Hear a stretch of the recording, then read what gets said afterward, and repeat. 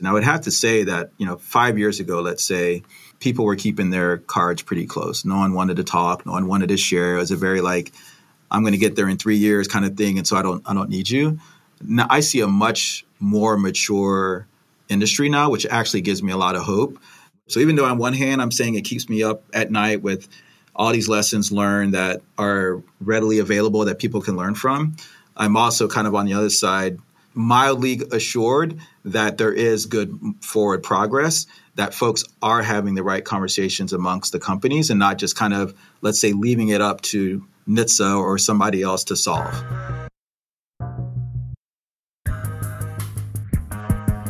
Hello, and welcome to the Autonocast. As 99% of the time, I'm your host, Alex Roy, the founder of the Human Driving Association, the producer of Apex, the Secret Race Across America, and the Director of Special Operations for Argo AI, whom I do not represent on this show, but especially do not represent on this episode because of our guest, with whom I have a friendly relationship. I want to keep it that way. I'm Ed Niedermeyer. I am the author of Ludicrous, the Unvarnished Story of Tesla Motors, which I do represent on this show, I guess. What? And I am Kirsten Korosek, transportation editor over at TechCrunch, and the person who gets to introduce our guest today, which is Nat Buse, VP of Safety at Aurora, a company that I've been following and writing about since the very, very beginning, back in the day when they were coming out of stealth mode. So, Nat, thanks so much for joining us today on the Autonocast. Yeah, happy to be here. Thanks for having me. This is really going to be a lot of fun, I hope. So, yeah, you hope. It just depends on Alex's mood.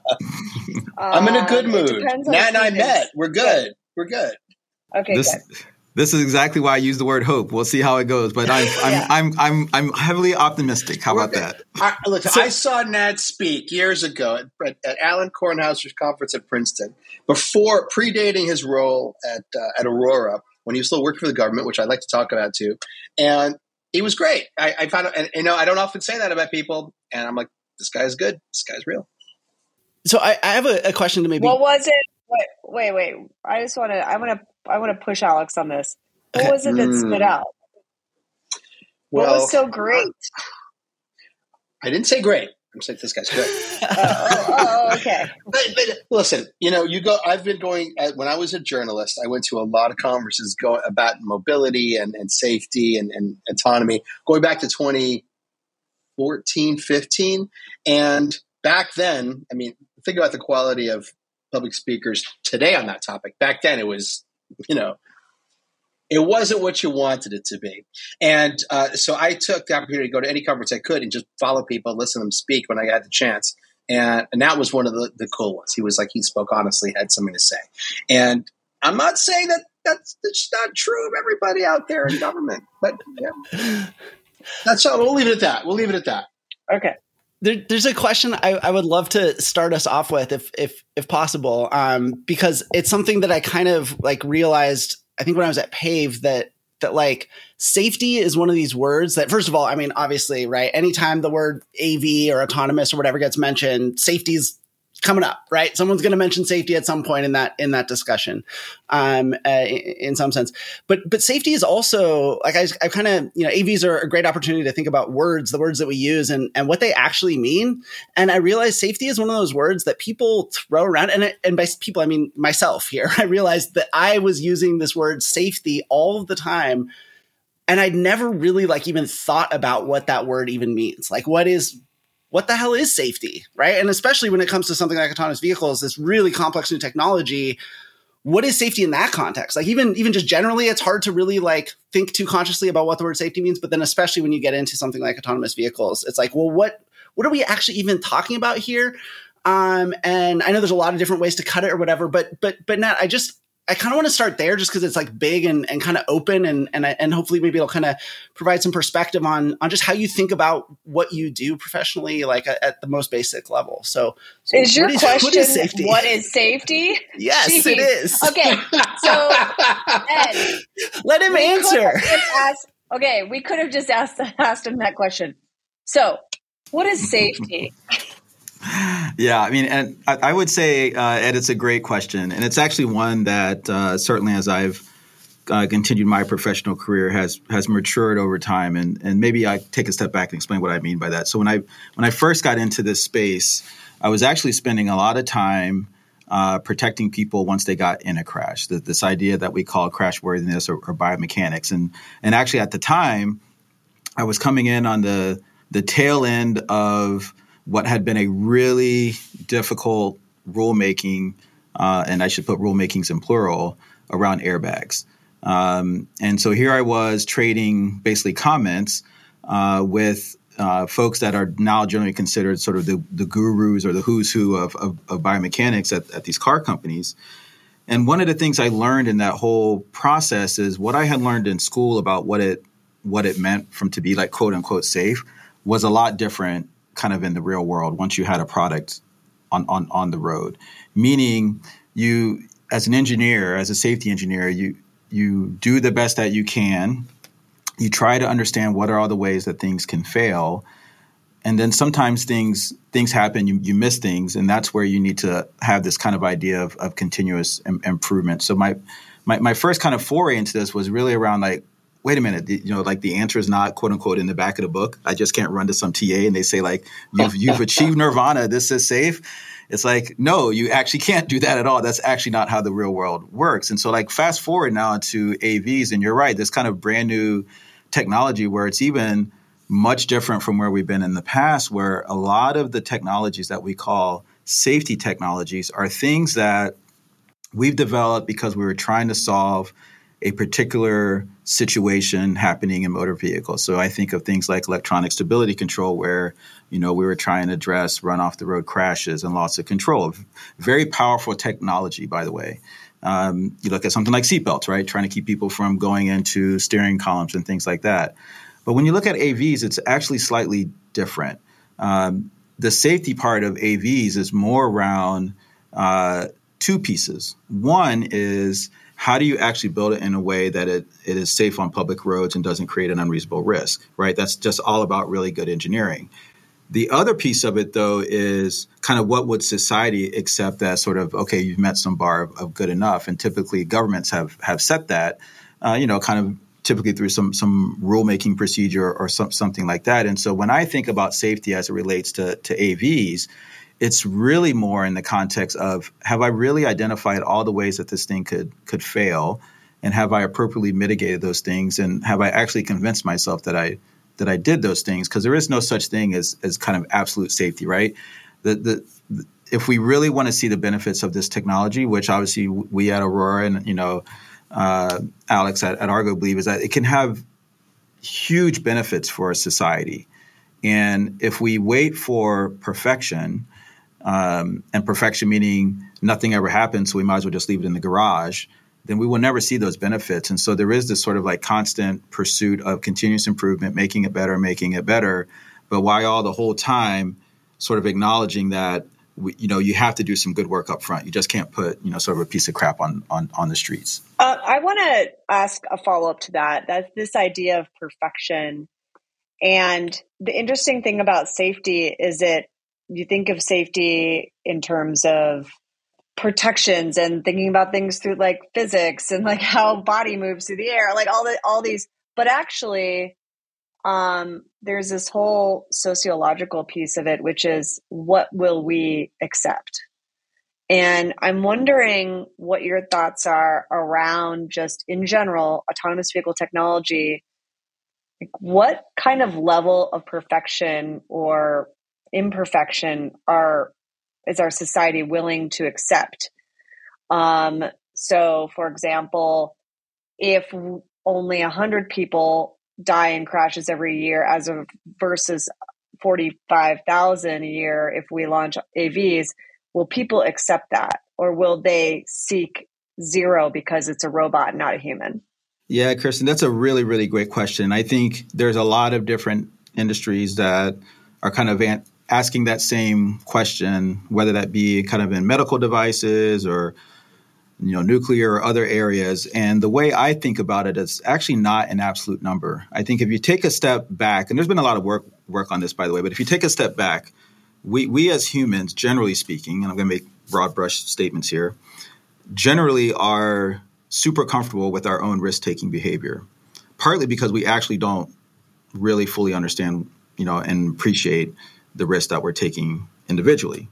This is why, we have 43,000 Americans dying on our roads every year, and you hear outcry, but you only hear outcry from folks that are really either touched by it, had some personal experience by it, or they really want to make the world a better place, because it's dispersed and it's a bunch of individual people versus, when a plane crashes, or more recently you have train derailments, or you have something where a singular person or even a machine was responsible or in charge, let's say, the public has a very visceral reaction to that in a very kind of unrealistic way. I remember when I was back at the National Highway Traffic Safety Administration, and unfortunately, we had a summer where we had kind of a rash of motor coach crashes. And in general, like, motor coaches were generally a pretty safe form of travel. In fact, I think if you go back and look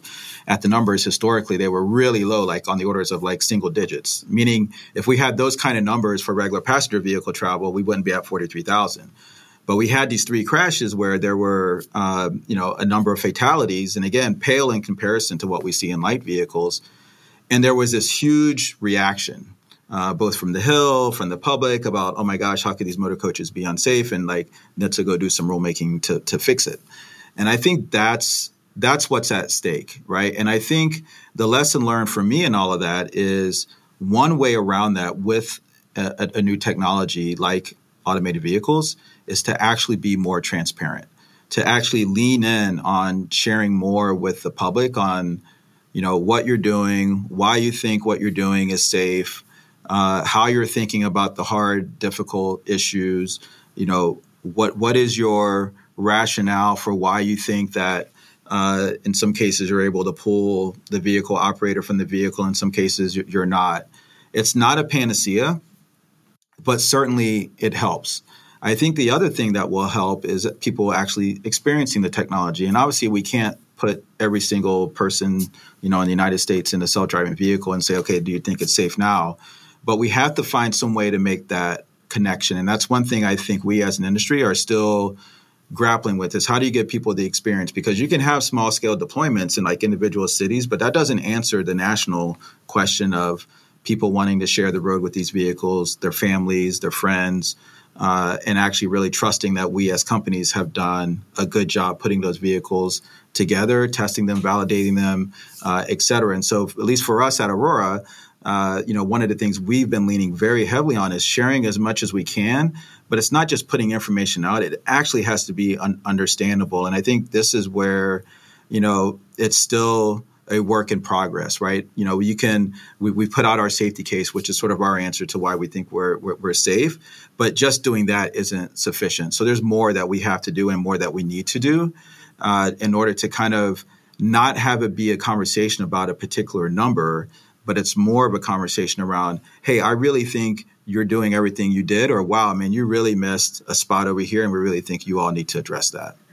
Yeah, I mean, I think it's something we've talked about a bit on this show, right? That building public trust around this technology, part of it is being safe, right? Is not having terrible accidents or hurting people or killing people, right? That's a big piece of it.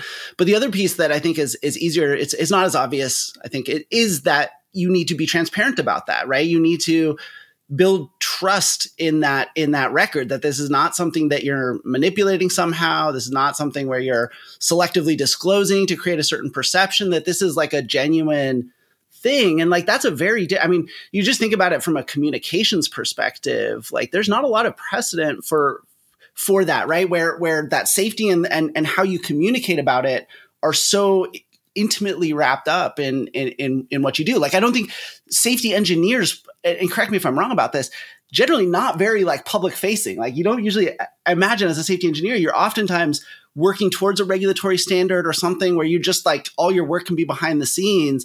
And this is like a very different way, not just of like of a standard that's like less defined and harder to meet and hard to understand, but that there's this entire communications aspect to it. And like you say, this is where the safety case comes in, right?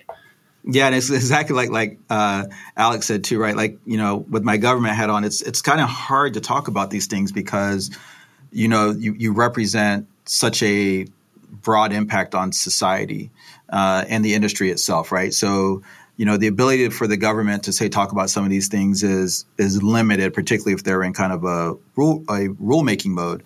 But when I look at us as a company, one of the things that we actually haven't touched on yet is this idea of buttressing kind of the safety engineering piece. And so how do you do that? Well, one of the things that I've learned looking at other industries is you can't always rely on processes and organizational reporting change and all this kind of stuff to actually get safety.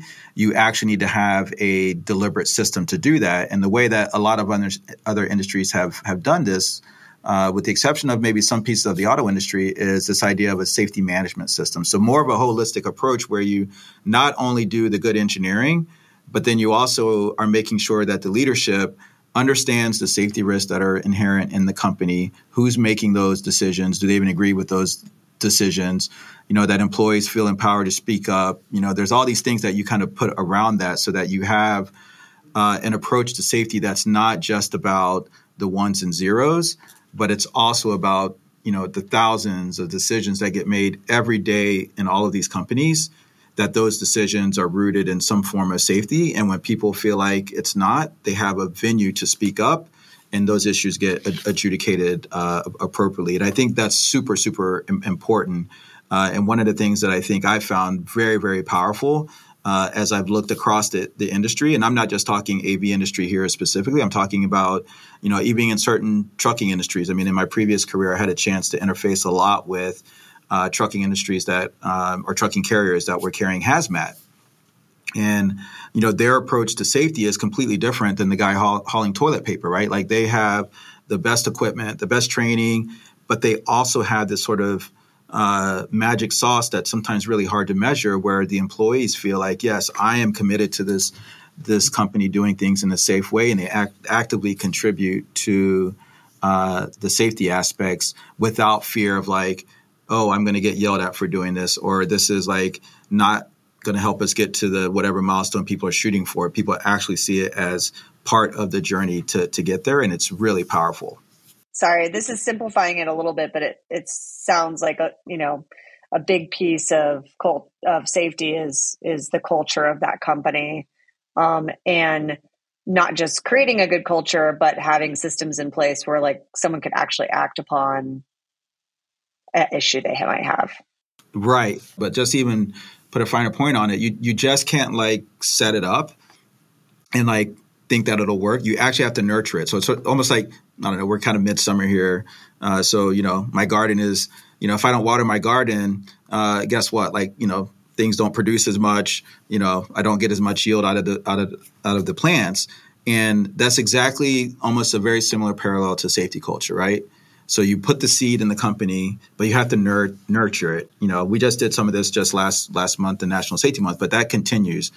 So whether it's routine communications from me or my team out to the company, whether it's we bringing in special speakers to talk about safety, all of those things help nurture that safety culture so it continues to grow. It's maybe the way I would say is you're never really done. You're just always on a journey, kind of ensuring that things are healthy and robust, and you continue to measure it. But you just can't sit back and it's not something that you check the box and say, well, I'm done with safety culture. Let me move on to the next thing. Whenever I'm asked this question, I'm asked often, my mother asks, people ask about what safety means. And I'm always trying to explain that nothing in the life ever is 100% safe. And safety is always a moving target. And so a healthy organization is moving in good faith as technology improves to deploy technology to keep that target moving always up and to the right. And ever since I've been at Argo 3.5 years, now everywhere I look, whether I hate to bring up elevators, getting on a plane, the simplest stuff, even the way, because I have a 3-year-old, the way a machine that delivers grocery carts that spits them out in the supermarket, or the luggage cart at the airport that you pay for that spits them out. Everywhere I look, I see their safety went into some part of the safety chain. There's a food chain, but for safety. And then there's one thing that that somebody didn't think of or didn't maintain or fix. And so now my whole life is now, because I'm a little like nervous Nelly as I get older, is filled with looking for these flaws. Now, so I'm going to turn this back to you. I saw you speak when you still worked for the government. And then you went to Uber, where you were the head of safety for self-driving. And then Uber sold ATG to Aurora. So you have had an almost unique seat from the government side to like the heart of one of the companies that was at the center of self-driving safety history. So what do you see walking down the street that's not AV related that makes you worry? What do you see? Wow. I see a lot of things. It's one reason why I think I have more gray hair now than I did before. And I think at the heart of it, I guess what I see is sometimes companies not willing to learn from mistakes of the past. Even that point that you started out with, Alex, like, there is no such thing as like you reach the end point and you're done. It's always this kind of continuous improvement kind of thing. And we should never, be in a situation where we're saying we're not going to deploy a technology that's going to save some lives because we got like a few more things to do in order to kind of reach some other like 10 to the minus whatever that may not even be feasible, right? Like there is this sort of idea of at some point you actually are doing a disservice to society and a disservice to the motoring public kind of in our space if you're not marching towards these safety goals. I think we've had now 3 successive years of like incredible increases in traffic safety.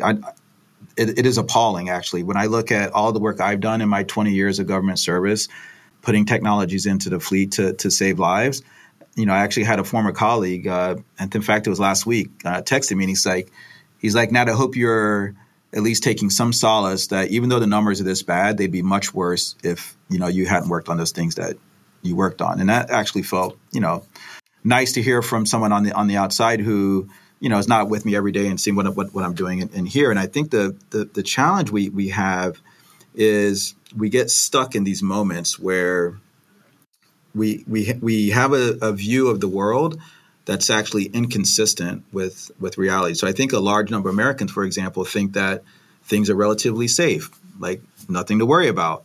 But yet those of us that work in this field are like, are you kidding? Do you understand all these risks that are out there? And so to your point, like I see things that, hey, like so-and-so is doing this over here. Like that's a really good safety idea. Let's bring that into the broader form. And so one of the things that I've worked really hard to do since coming out of government is actually working with groups like AVSC or SAE or IEEE to try to get more shared understandings amongst the AV companies on safety-related matters. And I would have to say that, 5 years ago, let's say, people were keeping their cards pretty close. No one wanted to talk. No one wanted to share. It was a very like, I'm going to get there in 3 years kind of thing, and so I don't need you.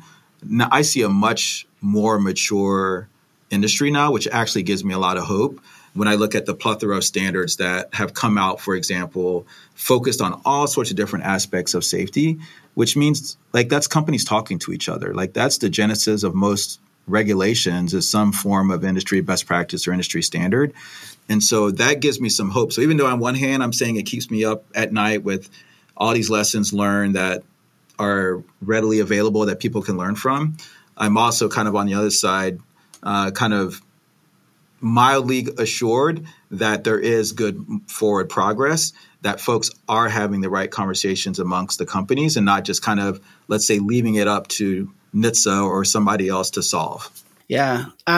So I wanted to get back really quick to the role of culture really fast, because I think, you and I had a really, we participated in a really, I thought, interesting conversation at a panel at AUVSI earlier this year about insurance.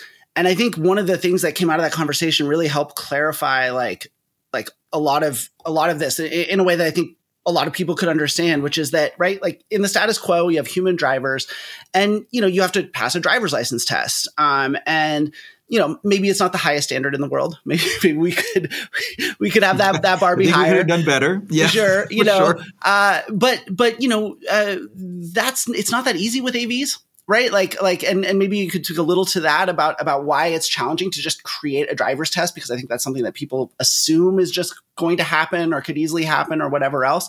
And so one of the things that was really interesting, and obviously we're talking about slightly different things with regulation and insurance, and our conversation was about insurance, and what came out of that was the idea that, instead of insuring, right? So you have to both test a human driver and then you have to insure them based on the data that you can get about them. And with AVs, it's very hard to do that with the technology, to treat the technology as if it's a human. And so in some ways, what you have to do as an insurer, and potentially down the road, even as a regulator, and certainly as a member of the public, right, whose trust matters a lot in all this, you in some ways have to assess these organizations as if they're a human driver, right? Like in some ways, that's what you're insuring, that's what you're testing, and that's what you as a member of the public are being asked to trust. And so I guess, maybe if you could speak a little bit to why that approach is necessary and why we don't just have like a simple driver's test yet, and maybe some of the challenges around that. But then also like maybe how do members of the public, and I realize these are two big questions I'm dumping here, but also how do members of the public like know who to trust and who not to trust? What are some of the things that they can and should be trying to look at in order to be able to fill their role in all this? Yeah, I mean, I feel like we need another whole hour to like dissect those two questions, but maybe I'll. Lot, Ed. Sorry, I'm sorry. I don't get a lot of chance. I want to get answers to these. These are the questions that keep me up at night. So I got to ask. All right. Well, Ed, you can call me anytime. We can have all sorts of discussions if you want. But I think one thing I'll say is about the whole, can you come up with a test? Yes, you can come up with a test. That is not what the block is. The mental block, at least in my mind, is that test sufficient? And what the heck are you testing anyway, right? Historically, all of our tests, and when I say all of our tests, I'm really speaking about performance tests that are either buried in best practices or standards or something like that.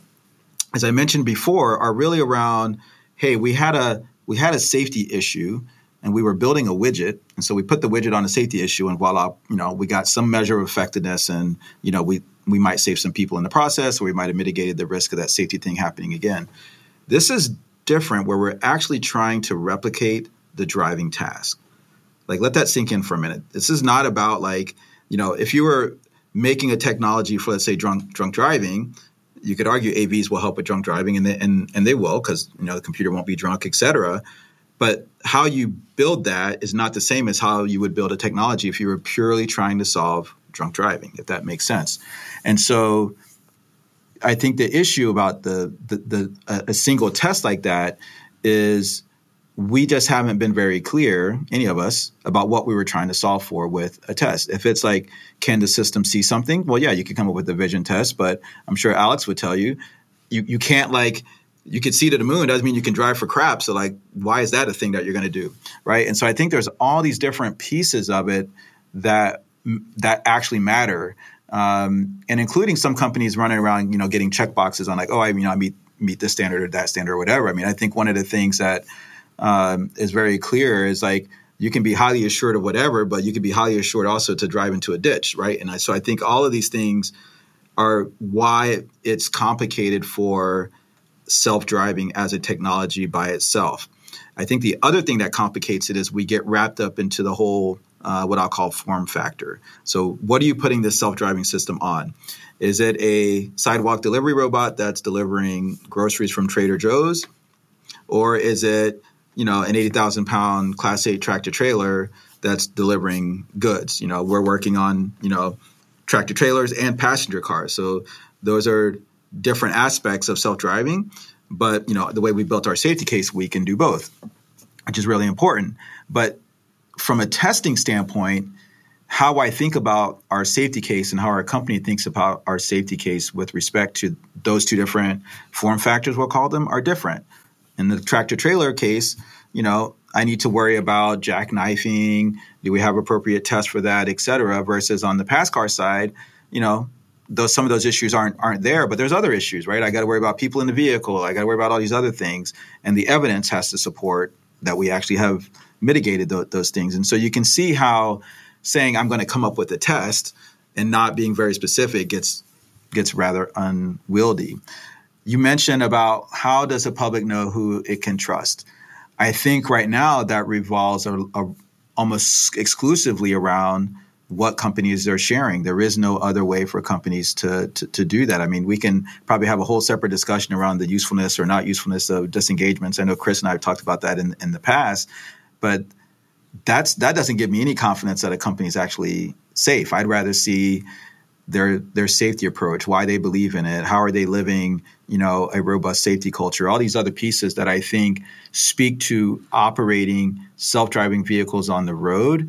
It's just a lot different than, 16-year-old getting a driver's license test and hoping they kind of mature in their driving behavior over time, and having insurance kind of use all of its historical data to know how to consider somebody as risky or not, or a particular vehicle class is, more likely to be involved in this kind of crash or not. It just kind of breaks down when you talk about literally not redefining, but essentially a vehicle that's going to follow all the road rules and do whatever it needs to do. And then you have to worry about kind of either latent software issues or hardware issues, et cetera. It just becomes a much different problem set. Kirsten, can I ask a question? You have a juicy one. No, go ahead. I have a couple questions, but go for it. All right. Broken record flag about to go up. In 1863, too, Elisha Otis claims that he stood in front of a crowd with his safety elevator and demonstrated in front of a crowd. We don't know if it actually happened or not, that he cut the rope and his catch mechanism stopped the elevator from descending. This is the Otis safety narrative for over 100 years. And, it has captured the popular imagination, although it's unclear whether the event occurred exactly as Elisha Otis or Otis described it. But back then, we didn't have social media, we didn't have Twitter, we didn't have all these things. So I buy that in the 19th century, maybe even in the early 20th century, it was possible to have a single spectacular public demonstration of something, and that would ripple out over the years and gather force power and build trust, whether or not it was backed by fact.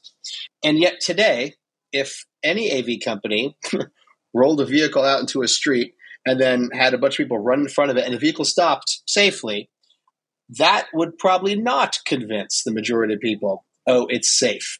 So would you care to speculate on the nature of culture itself, and how culture has inverted interpretations of the same type of event?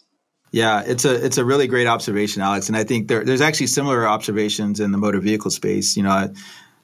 I was told many stories about when seatbelts were first introduced, people would not wear them. All sorts of reasons. Mess up their clothes, might strangle them if they were in a crash, all these kind of weird things. And one of the countermeasures that they actually did was they built this thing called the Convincer, I think it was called. And this thing would show up at county fairs, and they would strap people in this thing and put the seatbelt on and show how you could go flying down this sled and nothing would happen to you. You should look that up. And this goes back to my point earlier about, we really can't do that with AVs. That's actually not scalable. We can't put everybody in a car or a truck and give them a ride and say, now aren't you convinced? But I do think there are things like, what we recently just did, where we showcased how we're building our fault management system, and like the fact that it can go to the side of the road. There are these things that I think you can demonstrate along the journey to pulling the VO, that if interested members of the public are actually following it, it starts to make sense, starts to build some confidence, starts to unpack like this big thing about what is self-driving and how do you actually do it. But it only goes so far. And I think the real proof point will be when there are instances and how kind of the public reacts or how regulators react to incidents. And I think this is where, and I think you've heard me say this before, even when I was in government, I think there needs to be a really strong partnership between industry and government to really start talking about these things in a much more deliberate way, so that the public isn't kind of thrown off the balance when you start having a bunch of deployments and there's issues all over the place, that it's seen as measured and appropriate, as opposed to kind of the knee-jerk reaction of, a full stop here, we got a big problem. I think one of the things we work very hard on is a lot of discussions and transparency with the regulators, not because we're trying to pull the wool over their eyes. Certainly, I've been on the other side of the chair when people have tried to do that to me. That's not what we're doing. We're really trying to explain to them how our technology works, our safety approach, why we actually believe it, and kind of what I would call measurable proof points along the way, so they can ask those hard questions of us. Well, did you guys think of that? Or did you think of this? And if we haven't, we need to go back and think about that. And they're one piece of it, right? I think we try to lump the public as sort of like everybody together, but I think how you talk to state and federal regulators, or how you talk to people on the Hill and explain things, is a lot different and a lot different material than how you would convince, you mentioned your mother, my parents. I get asked the same questions all the time too, right? Like, we're all like, people who get up in the morning, and do our thing. And, I have to like find different ways to talk to my parents about the stuff that I work on, because, my dad was, worked on medical devices and medical instruments. He was doing all sorts of interesting stuff, which is way different than what I'm doing. But his understanding of like, hey, is that safe, son? Like, how are you actually thinking about safety? And like, I'm not convinced. Like, it's a good proof point for me. And I think this is why you can't wait until the end, right? Like, I think this is another thing, back to your earlier point around what keeps me up at night, is like people waiting to the end that somehow they're going to have this magic proof point that they like unveil on society and say, see, I'm ready now. Like, I think that's flawed. I think you have to march everyone along a journey and find ways to demonstrate measurably things that you've done. Like, because I think you cannot just leave it up to a vacuum. I think this technology in particular is pretty unique in the sense that it's been tested in the public view for probably now almost a decade. And we owe it to that to really bring the public along the journey as we're getting ready to pull these drivers from the vehicle. Kirsten, you got another one? I got one. You got one? Yeah. I mean, how can Kirsten not have one? Yeah, I'll pick one of the ones that I've been waiting to ask. You mentioned a couple of things that all kind of come back to maybe your time at Uber, but you said that you learn a lot about safety through actually how companies and governments respond to incidents. And Uber has probably, at least right now, to date, the most famous one, which is the fatal crash that happened in Tempe. I don't think you were there at the time. Maybe you were, but what has that, looking at that, like, what did you learn from that specific incident? And did the industry and Uber, in spite of some of its issues, respond correctly in your view? Yeah, so I was not there at the time, showed up shortly thereafter. So I'll give you kind of two perspectives. So when my government reaction was one of like, we need to really understand what happened here.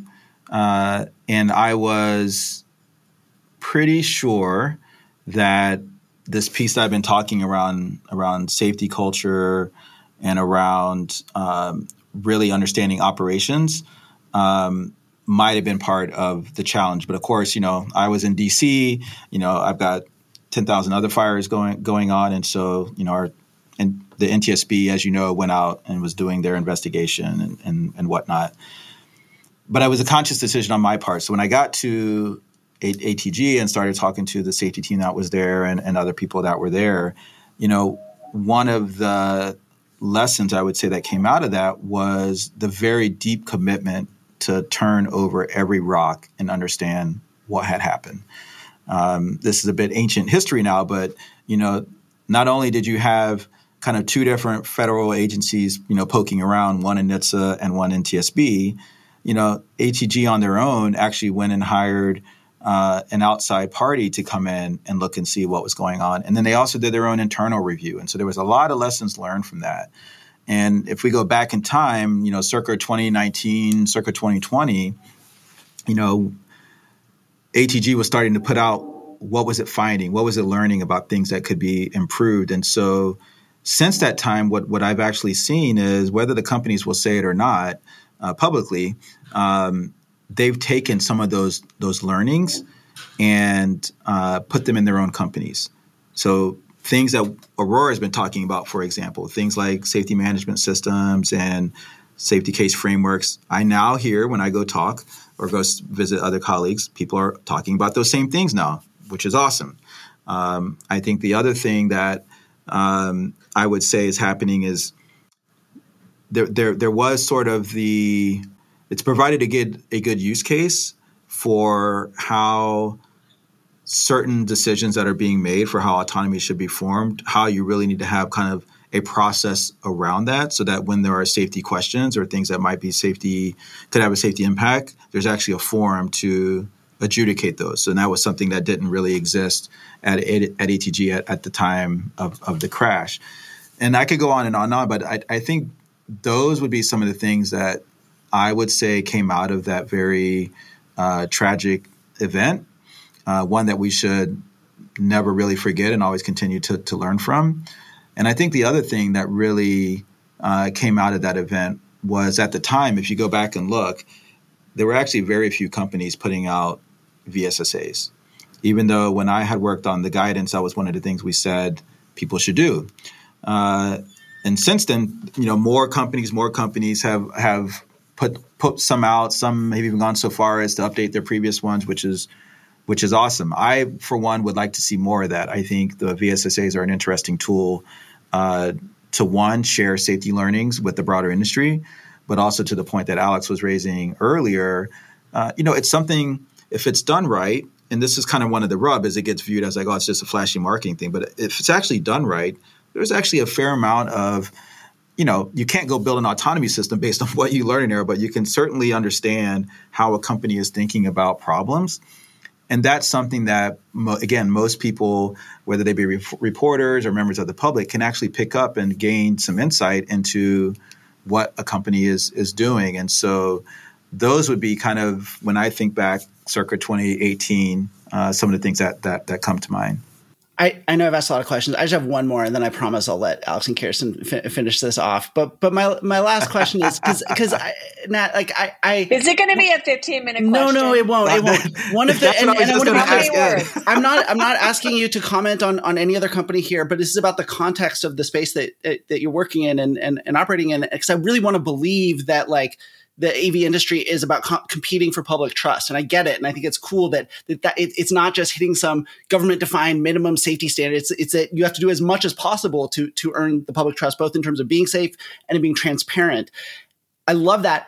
My issue where I keep getting hung up is that I feel like the best known company in the space has not put out a VSSA, has not put out a safety case, has taken more risk than anyone else. And I feel like they've only ever been rewarded for it. And I feel like, again, their public profile is just so much greater than anybody else in the space. And that feels like a market dysfunction, right? If you talk about a market for trust, it feels like a market failure to me. And I wonder, how does that context make you think about your work? Because I don't see how it doesn't play into it somehow. And by the way, you've been a good You're sport. Talking about Tesla, right? Some tough questions. I didn't mention any companies. And if my description of the context of the space is wrong, Nat, please correct that. But that's how I see the situation. I'm curious if you see it the same way and sort of how you deal with that, because it seems like a tough thing. And by the way, like I said, you're a very good sport. Some of these are some tough questions. We really appreciate your candor today. No, this is really great. And I don't consider these tough questions at all. Honestly, I see this as like four people having a conversation, really, who are A, very knowledgeable in this space, and B, just trying to figure crap out. So if the four of us can't have a conversation about this stuff, I don't know who else can. I think it matters. There's going back to the question around what keeps me up at night. This question around everybody not playing by the same rules keeps me up at night, honestly, because I think that there is a golden opportunity here to do something really awesome with this technology in a way that we've not been able to do with kind of traditional motor vehicles. We don't have to start out on the adversarial foot with, companies who I won't mention, hiring investigators to follow public officials around and all this kind of crazy stuff. I'm sure you all can enlighten listeners around that story at a later podcast. But, we're not in that space right now. It's a much different environment. Companies across the board, traditional OEMs, most of the folks in the AV space, I say most, really trying to do the right thing and share information. But there is still this hesitancy. There's still this fear like, oh, I can't tell that to, so-and-so because they're going to use it against me. And it's like, boy, if you really actually understood how things worked, I call it in the building, you would not have that point of view at all, because in that building, in DOT, I'm talking about it specifically, there are a bunch of folks over there trying to solve the issue from a different perspective. And the more that people are talking together, the better off there will be. But, to your point, the problem is, or not the problem, but the challenge is that it requires everybody to kind of put some cards on the table and be transparent with each other. And that requires courage. And it requires a little bit of what I would call intestinal fortitude. And I think that for some players in this space, the playbook that they want to run is hide the football. I think for other players in this space, I think they say that's not the way we should do this. And I certainly put Aurora in the camp. I think Alex's company in the same camp of we're not going to be in the camp of hide the football from the regulator, because there's no benefit to doing that.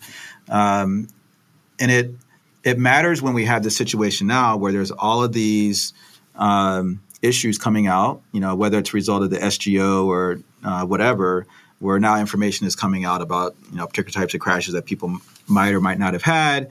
There's all sorts of issues with the data. But beyond all that, it's it starts to degrade the public trust. And it starts to degrade the trust that the regulators need to build with all of these companies. And so I am in the camp of it is extremely harmful. You've got to do a better job.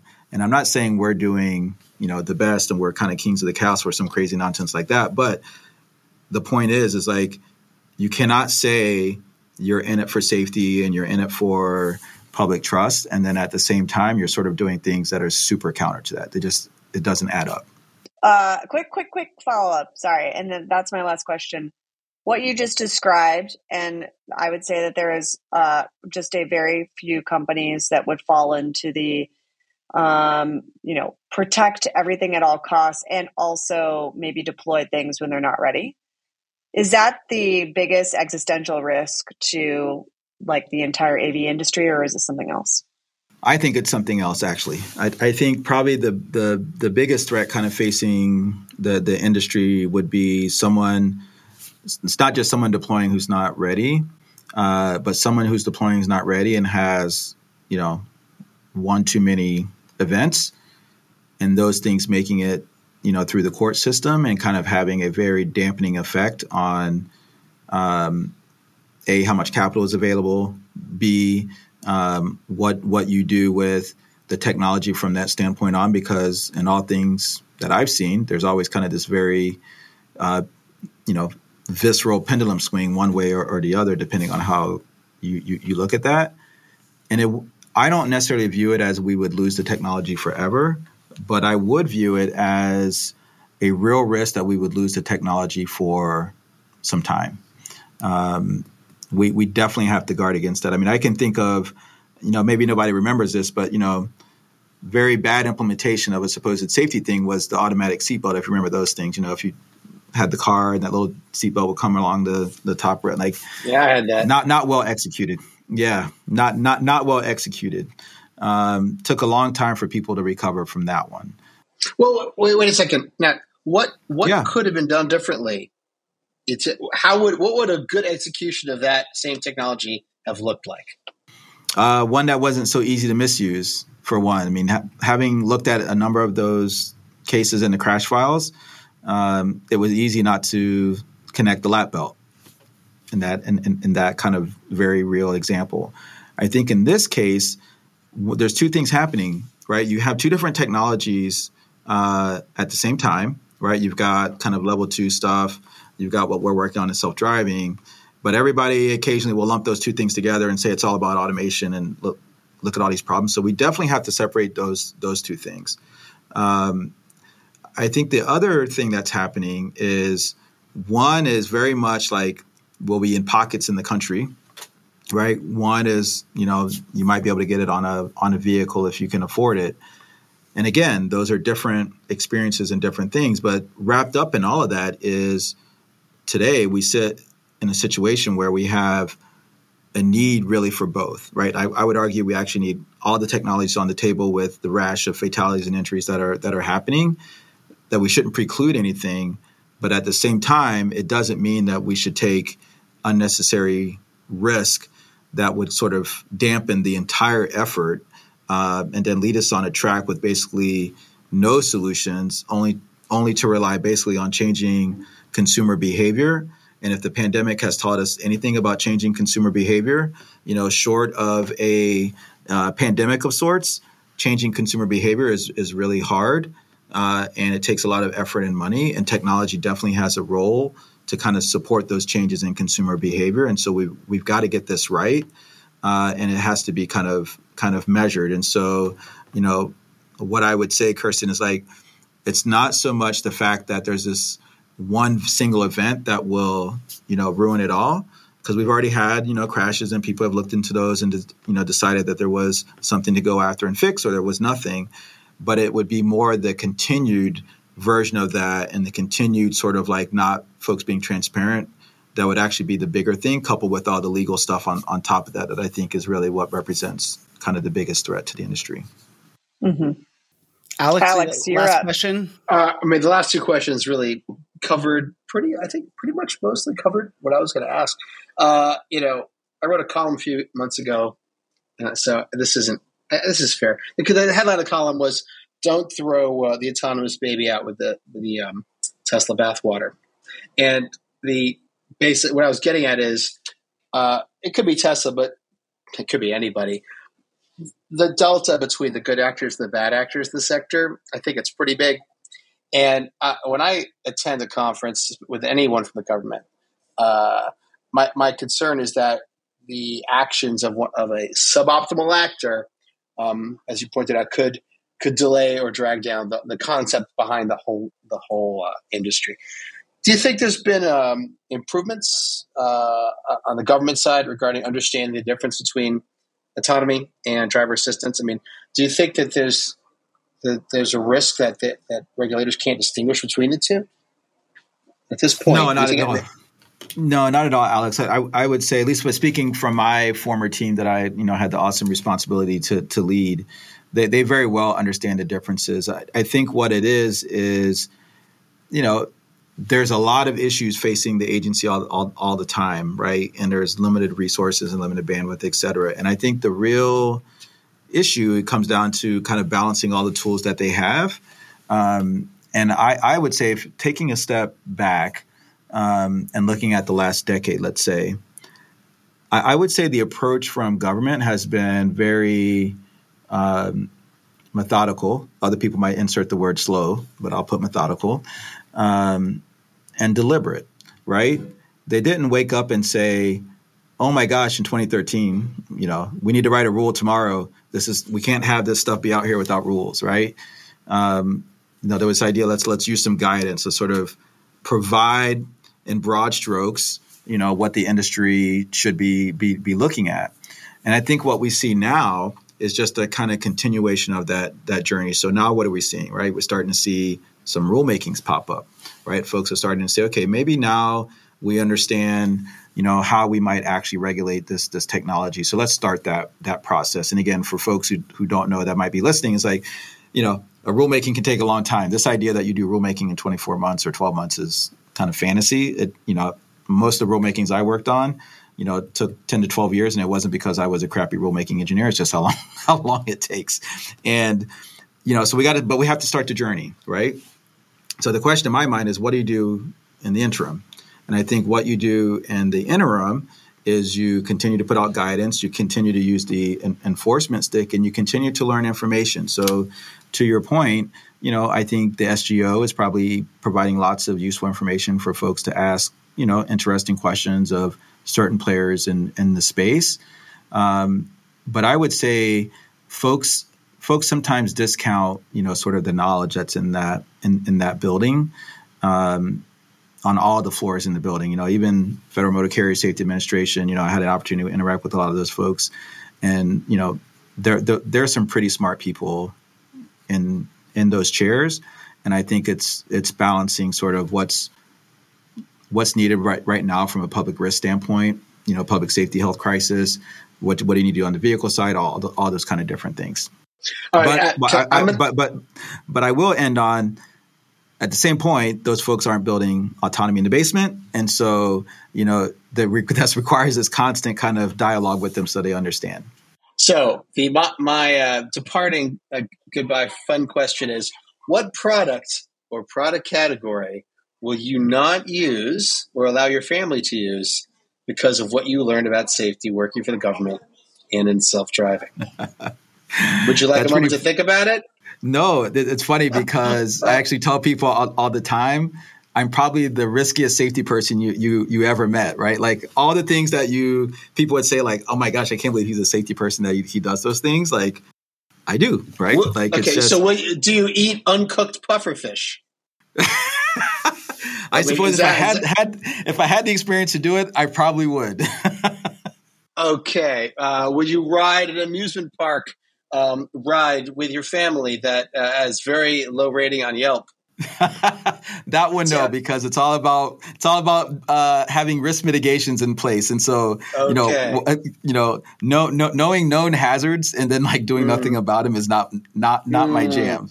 Okay, so all right, would you like to add to that list, or are we good?